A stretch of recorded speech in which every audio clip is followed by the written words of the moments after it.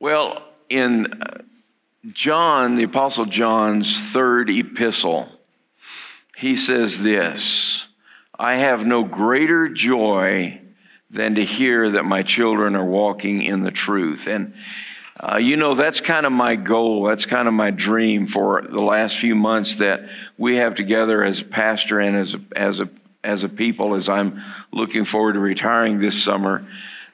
I want you not just to know the truth, I want you to be walking in the truth.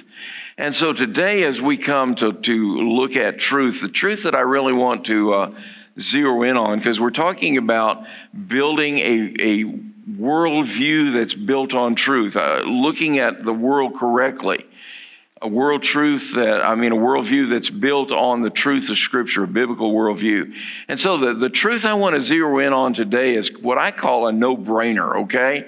And it's simply this: friends, our world is messed up. Would you agree with me on that? Yeah, our world is just messed up. And so we want to kind of look at that today. And the question that we're going to wrestle with is simply this: how did this world get so messed up? How did all this come about? And so to answer that question, we're going to look at a number of things. We're going to look at the reason and the results and the rationale and the response from us to the world in which we live, the kind of the crazy world in which we're a part of. So let's start by looking at the reason why the world is messed up. And it's simply found in three words: we've all sinned. We've all sinned. You see, when we sin, it brings evil in the world. And sin is the reason the world is messed up. Well, what is sin? Well, sin is any kind of attitude of disobedience that is against God, whether it's in attitude, whether it's in action, whether it's in words. It's a disobedience to God. It's any action that we take that is against God. It's any thought that we have that is against God. And the result of that, it brings sin into the world, and with it comes evil, and evil is part of what's messed up the world.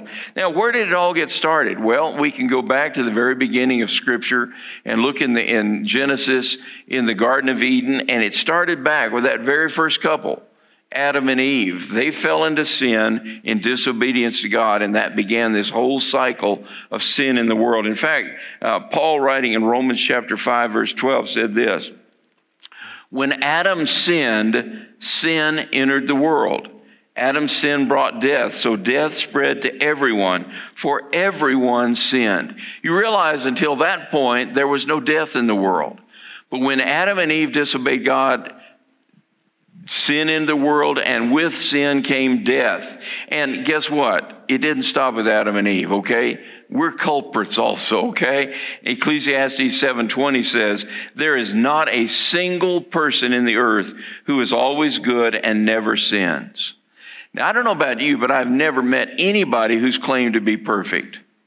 None of us are perfect. I mean, I don't live up to my own standards, much less the standards of holy God. And I disappoint myself, I disappoint others. The same is true with you. I'm a sinner. None of us get off scot-free. All of us blow it in so many ways. The Scripture says all have sinned. Romans 3:10 says, for there is none righteous, no, not one. Now, when you look in Scripture, there are actually three different words that are used for sin. There's the word sin, there's the word transgression, there's the word iniquity. Now, what's the difference between those three? Well, the word sin is actually an English word that we have attached to a Greek word called hamartia. And hamartia is actually an archery term. Let's say you were shooting a bow and arrow at a target, and when you shot it, and the arrow didn't make it to the target, it fell short. That's hamartia, okay? We translate that into English with the word sin, but it literally means falling short. You fell short of the target. You fell short of the goal. You shot an arrow toward the target, and it didn't even make it over there. It falls short. Romans 3:23 says, all have sinned and fallen short of the glory of God. See, when you fail to meet God's purposes for your life, you're falling short. If there are things that God wants you to do with your life and you don't do those, you are falling short. The Bible says we've all done this. All of us have fallen short, and that's called sin. The second word is the word transgression, and it's just the opposite. It's not to fall short. Instead, it means to go beyond. To go beyond. It's a deliberate, intentional, willful decision to break the law. Transgression is to go beyond the law. If let's say the speed limit's 60 miles an hour and you decide you want to drive 80 or 90 miles an hour, you have gone beyond the law. You've transgressed against the law. So I'm intentionally going past the law. When I know that God says, I don't want you to do this, and you and I say, well, I'm going to do it anyway, that's not falling short. No, that's going beyond what God asks of us. And God has said there are certain parameters of your life.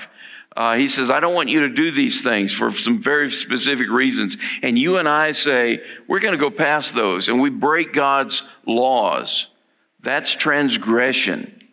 The third word is the word iniquity, and it really talks more about my heart. It's an attitude of the heart that is against God. It's a basic disposition that I'm going to do my own way, my own thing. It means to wander. In fact, the Bible compares us to sheep. It says, all we like sheep have gone astray. We've turned everyone to his own way. That is, we're just wandering. That's what iniquity means. It means to just follow the attitude of your heart, to have a different viewpoint than what God has. And in fact, the Bible calls that iniquity. And guess what? It's our natural disposition. It's the intention of the heart. When you think about jealousy and anger and envy and so forth, it's a heart attitude of wandering away from God. Now, look at this next verse, Psalm 32, verse 5. The psalmist says this, I acknowledged my sin. That's fallen short. I acknowledge the fact that I fall short. I've acknowledged my sin to you and did not cover up my iniquity. That's my attitude for doing the wrong thing, or for doing my own thing. I said, I will confess my transgressions to the Lord. That's the going beyond. That's the breaking of the law. And you forgave the guilt of my sin. So I guess the question that we need to ask then is, why do we do this? Why do we sin? After all, God made us. He created us. He loves us. We owe everything in our life to God. So why do we choose to ignore God? Why do we sin? Well, I think there are three reasons that are found in Scripture as to why we fall into sin. First of all, there's nature. The Bible says, because I'm a human being, I have a human nature, which I got from Adam, the very first man. You inherited from him a natural tendency to do your own thing. In fact, we call that our sinful nature. We have a sinful nature. And you look at Romans 8, verse 7. He says, for the sinful nature is always hostile to God. It never did obey God's laws, and it never will. It's kind of like the child who says, I don't want to obey my parents. He says, Mommy, I don't want to do that. No. How many of you parents taught your children to say no? Nobody taught them. They just do that. Why? That's that human nature in their heart. That's that sinful nature. I want to do what I want to do. And that's called our sinful human nature. It's that tendency to be self-centered, where you're always focused on yourself. That's your nature. In fact, Jeremiah said this in 17:9. He says, the heart is deceitful above all things. He's talking about the nature that we're born with. You know what? We have this amazing ability to lie to ourselves and believe our lies, okay? We can tell ourselves, this is really not a problem, when it really is a problem. We have this amazing ability to lie to omuselves. That's why we need other people in our lives. That's why we need the Bible to guide us to the truth. Because much of the time we don't see the truth. So there's nature. That's one of the reasons we sin. There's nurture, which is another reason why we sin. And the truth is that you learn to sin from other people. In fact, you had some models growing up. Your parents. Your parents were not perfect people. You kind of realize that parents are imperfect as well. And so you picked up some of their imperfections. And really, depending on the kind of family that you grew up in, whenever it came to times when you got angry, you would do one of two things. You could kind of stuff your anger and be manipulative and kind of play the martyr, or you could just explode at everybody around you. You see, you tend to either be a turtle or a skunk. Okay? A turtles just kind of pull up into themselves and then they just manipulate everybody around them. And some of you are like that. And then skunks, they just stink up the place. Okay? And you know what? The fact of the matter is that turtles tend to marry skunks. It's just kind of the way it is in life, okay? That's the way it is. All right, look at Romans 8:7 there. He says, "For the sinful nature is always hostile to God. It doesn't obey God's law, and it never will." So we've got this ability to lie to ourselves. And then we've got the influence of people all around us. 1 Corinthians 15:33 says, "Bad company corrupts good character." Bad company corrupts good character. And that's a part of nurture. That's why, we tell our kids, watch out who you hang with. I mean, have you ever seen a kid get into bad company and turn out to be bad? And that's just the nurture kind of thing.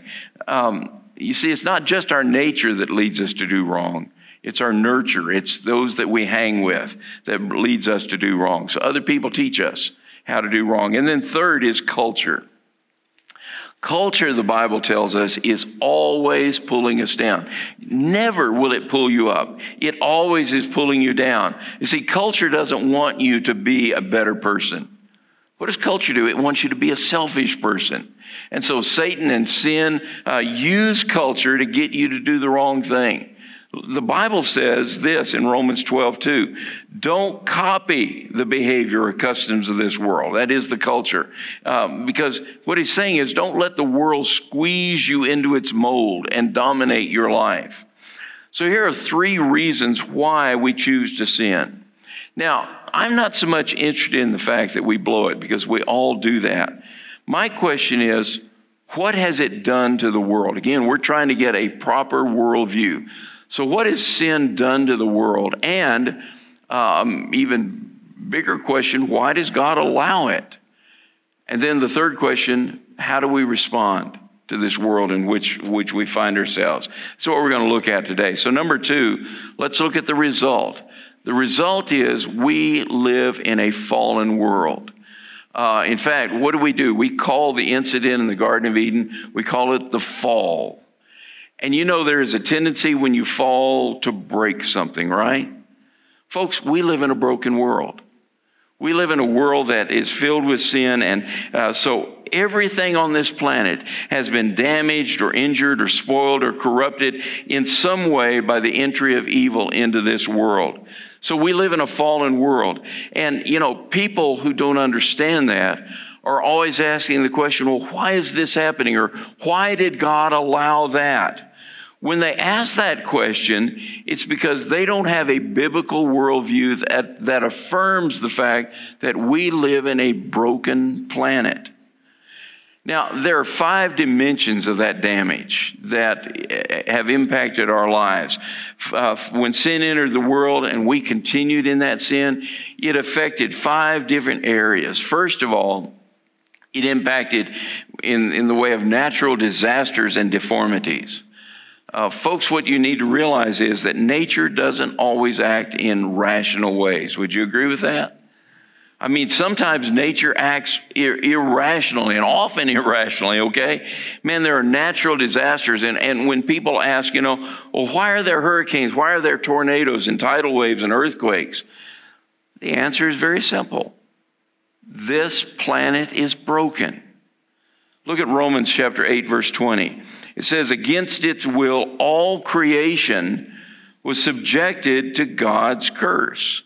So when Adam and Eve disobeyed God and God brought the curse on them, the earth was impacted by that as well. You see, the original purpose of creation was to be in harmony with man and in harmony with God. But that isn't happening today, is it? Nature is rough. It's unkind. It certainly doesn't work the right way. You look at how things are. How come animals get deformed or have defects? Or why are sometimes babies born with deformity? It's because of sin. Somewhere back when something happened because of the fall of mankind and brought all these calamities on the world. I mean, where do handicapping conditions come from? They come because we live in a broken planet. The contemporary English version of Romans 8:20 says this: creation is confused. And that really is the reality. That's a result of sin in the world. This is not a perfect place, okay? The problems on this planet are a result of evil in the world. And in fact, the Bible tells us that creation groans because of this brokenness. Romans 8:22, for we know that all creation has been groaning as in the pains of childbirth right up to the present time. Why is it groaning? It's groaning because of the pain of knowing this isn't what I was created to be. That's the earth talking, okay? It's made to be in harmony. But when mankind sinned, everything fell out of harmony. And so natural disasters, deformities, and all kinds of calamities come into the world. The second impact or result from wickedness in the world is physical decay and death. Physical decay and death. Look at 2 Corinthians 4:16. He says, that's why we never give up. Though our bodies are dying, and you might want to underline that. Though our bodies are dying, our spirits are being renewed every day. I like that. Though our bodies are dying. I mean, one look at you and I can say, yep, that's true of you, okay? Right? See, none of us have that youthful beauty that we once had. You look at our bodies and we're just getting weaker and we're getting older, and because there's no perfect bodies. Nothing works exactly right in your body like it's supposed to, right? Anybody have a perfect body? Not in any way. Why is that so? Because we live on a fallen planet. If we lived on a perfect planet, we wouldn't need doctors. And yet we've got a whole industry in our world that makes money off of the fact that we're in an imperfect, broken world. We live in a fallen world. Look at 1 Corinthians 15, verse 42. It says, our earthly bodies, which die and decay, are different from the bodies we're going to have in heaven when they are resurrected, for they will never die. Our bodies now disappoint us. Anybody want to say amen to that? Yeah, our bodies disappoint us. They are weak now, but one day they will be raised. They will be full of power. So the second problem is not only is our earth damaged, but we're damaged physically by sin, by defect. And, we got all these medical bills and so forth. Folks, we live in a fallen planet. Not only do we have decay all around us, but we have death all around us. The Bible says this in 1 Corinthians 15:22. He says, everyone dies because all of us are related to Adam, the first man. And I think one of the reasons why God doesn't want us to be hanging around here in this imperfect place, that's one of the reasons we die. God doesn't want you hanging around an imperfect place. To live on a fallen planet for all of eternity, that would be almost hell, wouldn't it? To think that these aches and pains and problems are going to go on forever and ever and ever. God says, I didn't make you to live in an imperfect place. He created this world perfect.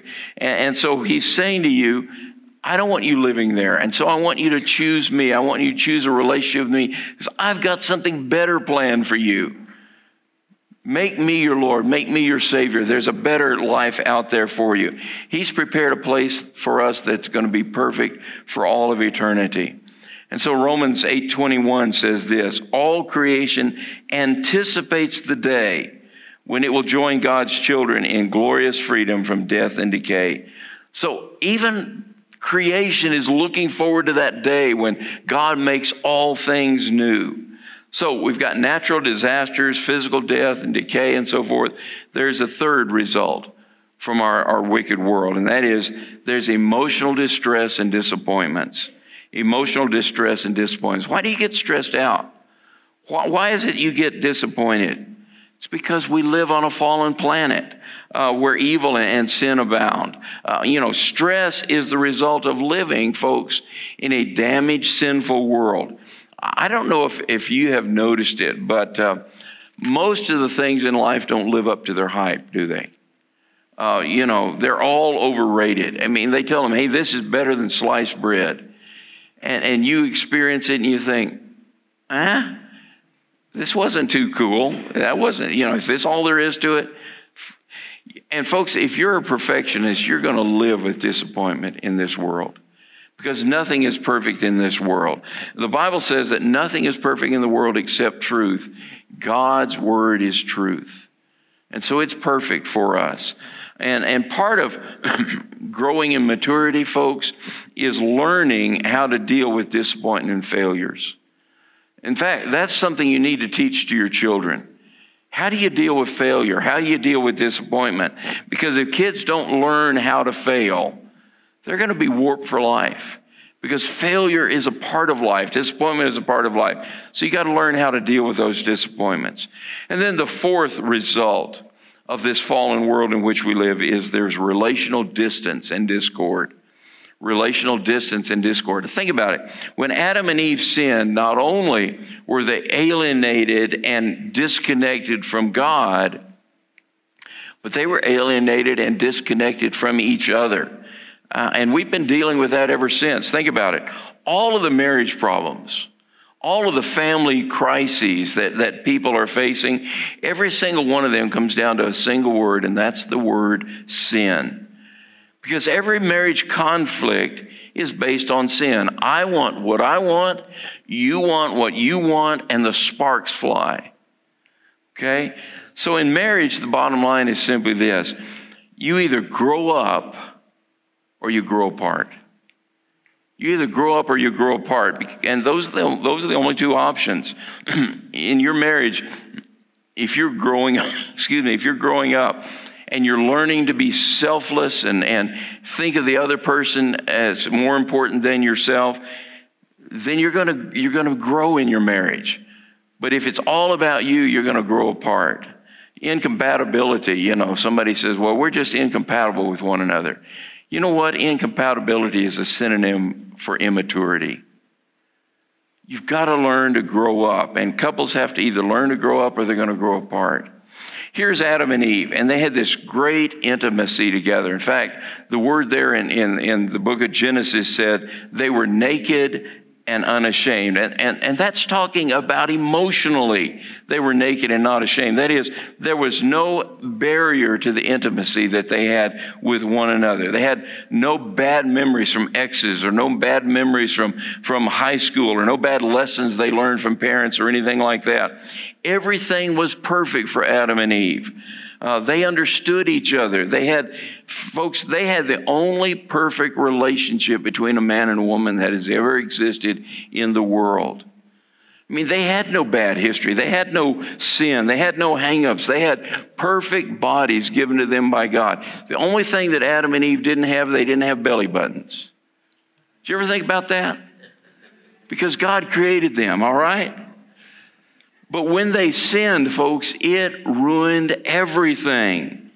It messed up their relationship. The intimacy of knowing one another and understanding each other suddenly became fear. It became hiding. It became distrust. It became shame. You see, when Adam sinned, he did the very thing that every man and woman has done since the beginning of time, and that is he hid and he started blaming. That's what he did. First of all, he hid. Look at Genesis chapter 3 there in verse 7. It says, they suddenly felt shame at their nakedness, so they strung fig leaves together to cover themselves. And you know what? Men and women have been covering up ever since. And I'm not talking about clothing here. I'm talking about emotional covering up. See, when Adam sinned, he went and he hid, as if he could hide from God. And God comes along and he says, Adam, where have you been? And God knew, but he wanted Adam to admit what was going on. And Adam said, I was afraid, and so I hid. Folks, that's what sin does in a relationship. When you sin in a relationship, you become afraid to reveal your true self. And so you hide from your husband, or you hide from your wife, or your boyfriend, or your girlfriend, or whatever. You don't let them know your deepest fears, your deepest feelings. And so we hide from one another. We don't want anybody to get close to us. We don't want them to know us. We cover up. So what is your fig leaf? What is it that you use to cover so that other people can't really get close to you and to know you? Is it you wear a mask? Do you role play? Do you pretend like you're somebody different than you really are? He says, I was afraid, so I hid. The other thing that Adam did was he blamed. He said this to God. He says, the reason I'm in this trouble is the woman that you gave me caused me to be tempted. So he blamed Eve, but look, he's also blaming God. If you hadn't given me this woman, this wouldn't have happened. And so ever since then, we've been hiding our weakness and we've been blaming other people from the problems in our life. And it's caused relational discord and distance. That's a result of sin being in the world. And then the fifth thing is that of spiritual discontent and darkness. You know what? Sin leaves a hole in your heart that it is very difficult to fill. In fact, Pascal called it the God-shaped hole in our hearts. There's a God-shaped vacuum in our heart that can only be filled by God.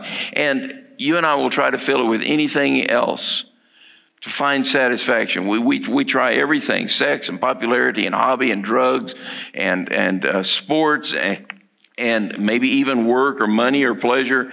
But in the end, it's kind of like trying to put a square peg in a round hole. It just doesn't fit. Folks, you and I were made for God. Augustine said this. He said, Lord, you have made us for yourself, and our hearts are restless until they find their rest in you. See, our hearts are restless until we find God in our life.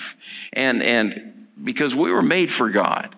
And until we make that connection, we're always going to be looking. We're always going to be searching, running here and there, looking for something to fill that gap in our life. Trying to fill it with anything else is going to lead to disaster. However good it is, it's not going to be the answer. And when you get disconnected from the source of life, that is God, your creator, then it's going to lead to that emptiness inside of you, and it's going to lead to spiritual darkness. Paul said this in Ephesians 4, verse 18. He said, their minds are full of darkness. They wander far from the life that God gives because they have closed their minds and hardened their hearts against Him. Friends, that's not a pretty picture, okay? Although this world is great, and there are many great and good things that happen in this world, we've got to be realistic about it. We live in a broken planet, in a broken world. So, how do you be happy in a broken world like this? How do you be happy in a world that's filled with pain and suffering and sorrow? How do you be happy in the midst of a broken earth? I think you do what Jeremiah did. Jeremiah had the answer. Look here in Lamentation. This is kind of his testimony. Lamentation 3, verse 19. He says, the thoughts of my suffering and homelessness is bitter beyond words. Some of you who are single think, yeah, that's me. But it's homelessness, okay? The thoughts of my suffering and homelessness is bitter beyond words. I will never forget this awful time as I grieve over my loss. Yet, I still dare to hope when I remember this. The faithful love of the Lord never ends. His mercies never cease. Great is His faithfulness. His mercies begin afresh each morning. I say to myself, the Lord is my inheritance. Therefore, I will hope in Him. That last verse where he says, the Lord is my inheritance, therefore I will hope in Him. What he's really saying there is, the Lord is all that I need. The Lord is all that I need. That's the key to happiness in a broken world, a world of suffering and sorrow, a damaged world. You don't need to put your trust in people, folks, because they will always let you down. Don't put your trust in possessions because they will disappear. Don't put your trust in circumstances because they will disappoint you along the way. You put your trust in God and you say, Lord, you are all that I need. So let's talk about real quickly the rational. Why does God let it continue? I mean, why does God put up with it? If this world is such a mess because of sin, why doesn't God just reach down and pull the plug on this whole thing? Why does it continue? You know, when he looks down and he sees the genocide and the suicide and the war and the rape and the murder and the cheating and the hatred and the meanness, why in the world does God put up with it? Well, it's because of the fact that although this world is broken, God is still in control. And history is moving toward a climax. Remember, history is his story. He's the one writing it. And God has at least 3 reasons for not shutting down the world just yet. Number one, he's not shutting it down because he wants to give us a choice. He wants to give us a choice. Allowing sin in the world, yes, it hurts God, but it certainly gives us a clear-cut choice. Deuteronomy chapter 30, verse 15. Now listen. Today I am giving you a choice between life and death, between prosperity and disaster. And here's the point. Folks, God made you in his image. You're not an animal. No, he made you as a human being, and that means you have free moral choice. And God says, I want you to choose to love me. I'm not going to force you to love me. I want you to choose to love me. You see, I can't really say that I love you if I don't have a choice not to love you. By choosing to love you, then it's voluntary. In other words, I couldn't make my wife, Jan, love me. I can't make her stay in love with me. It's a choice that she has to make. And God says, I'm not going to make you love me. You're not a puppet. I want you to choose to love me. And if you choose not to love me, okay. If you choose to receive my son as your Savior, great. If you choose not to, okay. You know, I'm going to give you that choice. And that's the good news. We have the choice that can be made. But there's bad news that is attached to that. And I mentioned it last week, that whatever choice we make, we have to be willing to live with the consequences. There are consequences to every choice that we make. And while, you know, you're free to go out and do anything you want to in this world, you must live with the consequences that are there. You know, I can go out this afternoon and I can shoot up drugs. I'm free to do that. But I got to be willing to live with the consequences to that. I can go and I can cheat on my wife, but I've got to live with the consequences to that. You can go and you can murder somebody, but you've got consequences you're going to have to pay. And you can go through life and you can push God away and you can go and do your own thing for all of your life. But there will be consequences that you have to pay. You see, there's going to be a day when there's going to be an accounting before God for all the ways in which you use the freedom that he gave you. A second reason why God isn't shutting the world down and allows it just kind of limp on along is to show us our need for a Savior. To show us our need for a Savior. You see, excuse me, the worse this world gets, the more we realize we need God. In fact, that's true in your own life. If you think about it, the more messed up your life is, the more you start realizing, hey, you know what, I'm not doing a good job of managing this life of mine. Maybe I need some help in my life. And you start realizing you need God. I mean, sometimes God has to put you flat on your back so that you'll start looking up at him and seeing him in your life. If it takes pain, God's going to allow pain in your life because he cares about you. He loves you. And God says, I'm going to give you a choice. And I'm hoping that you will see your need for Jesus Christ as Savior. Secretly, I think just about all of us say, I don't need God in my life. I'm doing a pretty good job of managing my life the way it's going, I think I know more about what makes me happy than God does. God says, just don't do those kinds of things. But you know what? You and I, we just bullheaded. We just move on and we try to do it. And as a result, we make disaster of life. God says, I love you. I have something far better for you. And when we go our own way and we think we know better, what do we end up with? We end up with broken heart and broken body and broken promises and broken memories and all sorts of broken dreams. God says, I told you. You know, those rules are not for my benefit, they're for your benefit. It's because I love you. You say, well, why do I need a Savior? That's kind of like asking, why do I need air? You were made by God. And without Him, folks, you're just existing. If you didn't need a Savior, believe me, God wouldn't have wasted the time of sending His Son to this earth. You need a Savior, folks, more than you realize it.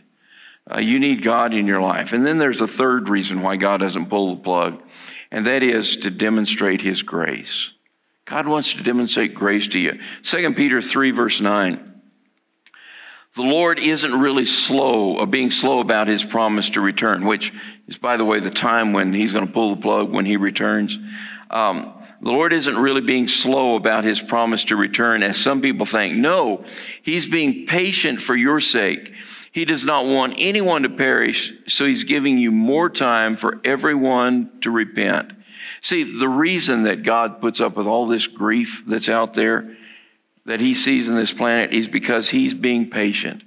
He's waiting for you to step across the line to become one of His children. If you're already a child of God, He's waiting for you to tell friends and family members and neighbors about Jesus Christ so that they can also be a part of His family. The fact of the matter is that, folks, once the door of the ark is closed and it starts raining, the door's not going to reopen in 15 minutes. No, it's over. When God shuts it down, whether it's you die and you're taken into His presence or Jesus return, when it's over, folks, it is over. And there's not going to be any second chances. And you and I need to realize that. So God says, I'm waiting just a little bit longer for more people to come to me and to receive my grace. Now, there's an implication there. You know, when somebody comes to you and they say, well, I don't believe in God. I don't believe in a God, or I don't love a God, or I don't want to worship a God who's just so callously stands by, unmoved and watch little children suffer and women get raped and all that. Here's what you can say. You know what? I don't believe in a God like that either. I don't believe in that kind of God. In fact, my God is not that kind of God. In fact, you have no idea how much it hurts God when He watches what's going on this earth, when He sees all the turmoil and all the suffering and all the sorrow and sadness. It hurts Him more than anybody else. And He weeps over it. He says, look at what my children are doing to one another. They're lying to one another, stealing from one another, cheating one another, murdering one another. This is not what I had in mind. Look at what my children are doing. It hurts God. And God feels it, and He cares about it every single second. He's grieving. Yeah, we live in a fallen world, and maybe every once in a while we'll think about, how bad this world really is. But I guarantee you that God thinks about it every single second. But friends, I want you to know that He feels that way, but He's also got a plan to correct it because He cares about it. He hates the evil in this world.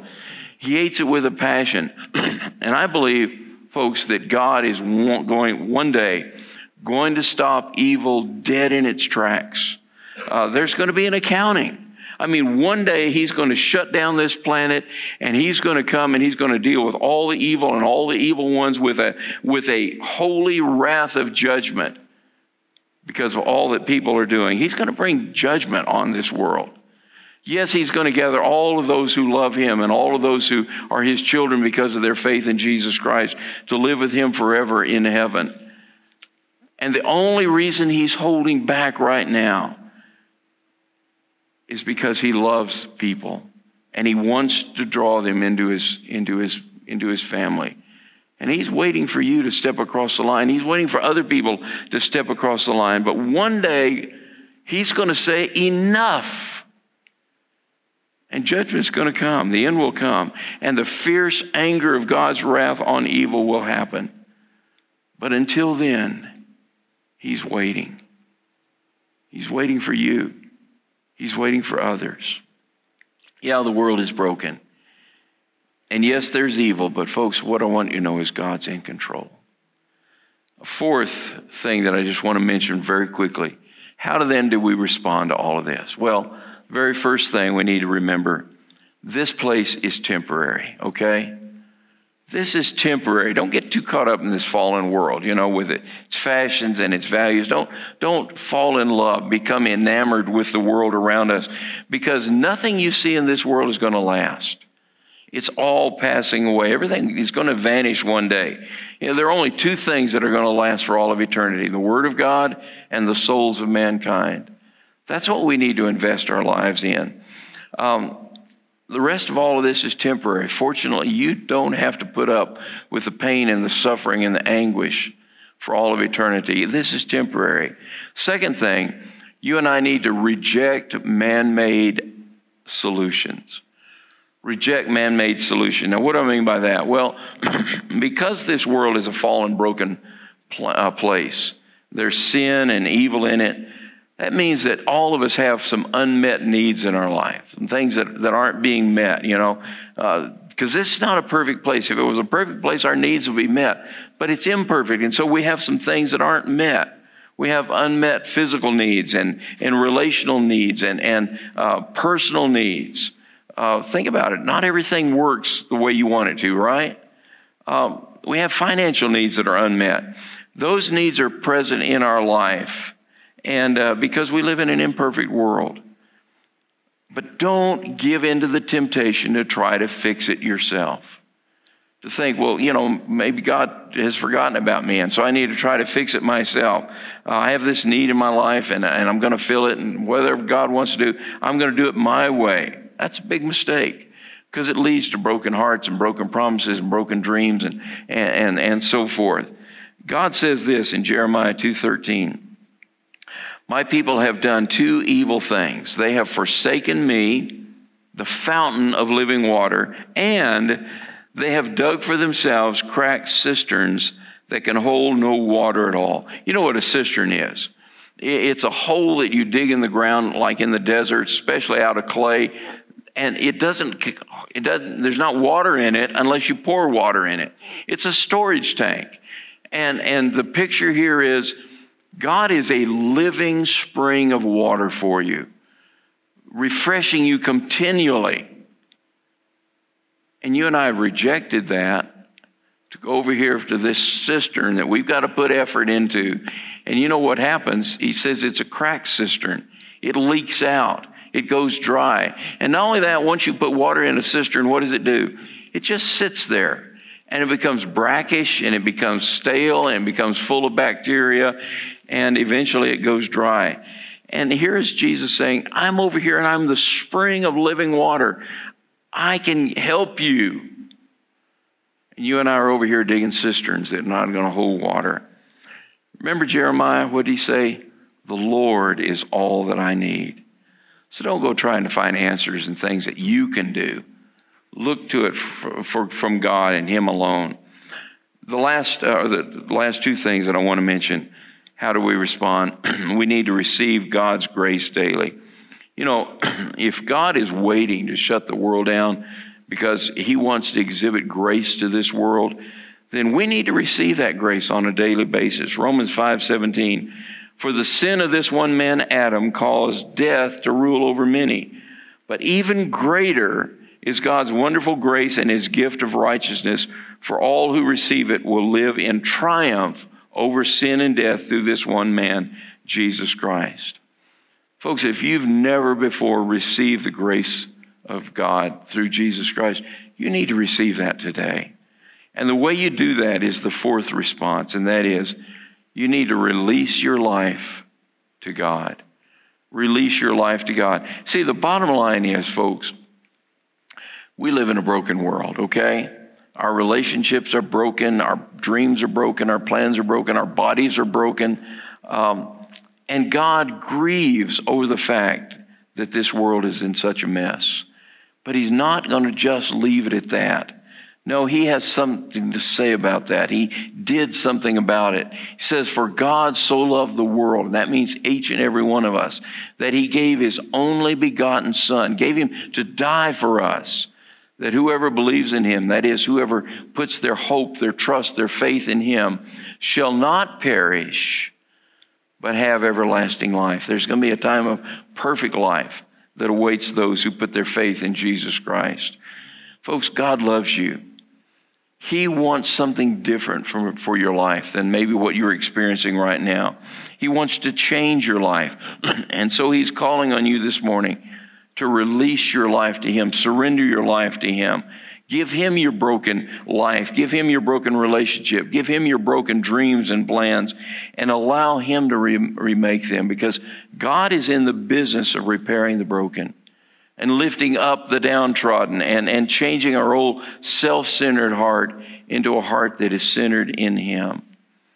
Friends, it's easy to make that happen. You just ask Him to change you. In fact, we're going to do that in prayer right now, so let's pray. Father, I look out over these people in this room. I think of people who are watching online, and I realize there is a lot of pain. There's a lot of concern. There's a lot of stress. There are people here who are dealing with relationships that are in discord. There are people here who are dealing with bodies that are breaking and decaying. There are people who are going through emotional and distance from other people. They've had disappointments. Maybe it's the death of a loved one. Maybe they're just having struggles at work or in their finances. All of this is a part of being in a broken world. And a lot of times, Lord, we don't even have a clue where we're going. I just pray that today, that each person that's within the sound of my voice would turn their need over to you.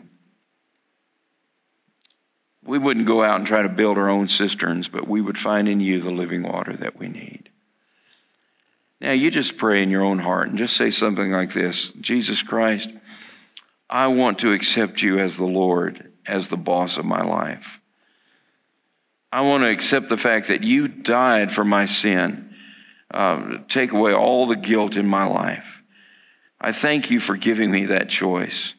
Thank you for giving me a choice between good and evil. Thank you that today I have the opportunity to choose you, and I'm choosing you. Choosing good over the evil. I'm choosing life over death. I'm choosing your purpose over my plans. Thank you for being patient with me up to this point. Thank you for helping me see my need for a Savior. Thank you for your grace. Help me to remember that this place, this earth, is just temporary, and that this pain is not going to go on forever. Help me to learn to reject man-made solutions and to realize that you are all that I need. Help me to reach out to you in love to people all around me who need to know you. People that you want in your family. They don't know you yet, but they need to know you. Father, thank you that you are the living source in a world that is so broken. Again, we reaffirm you are all we need. In your name we pray.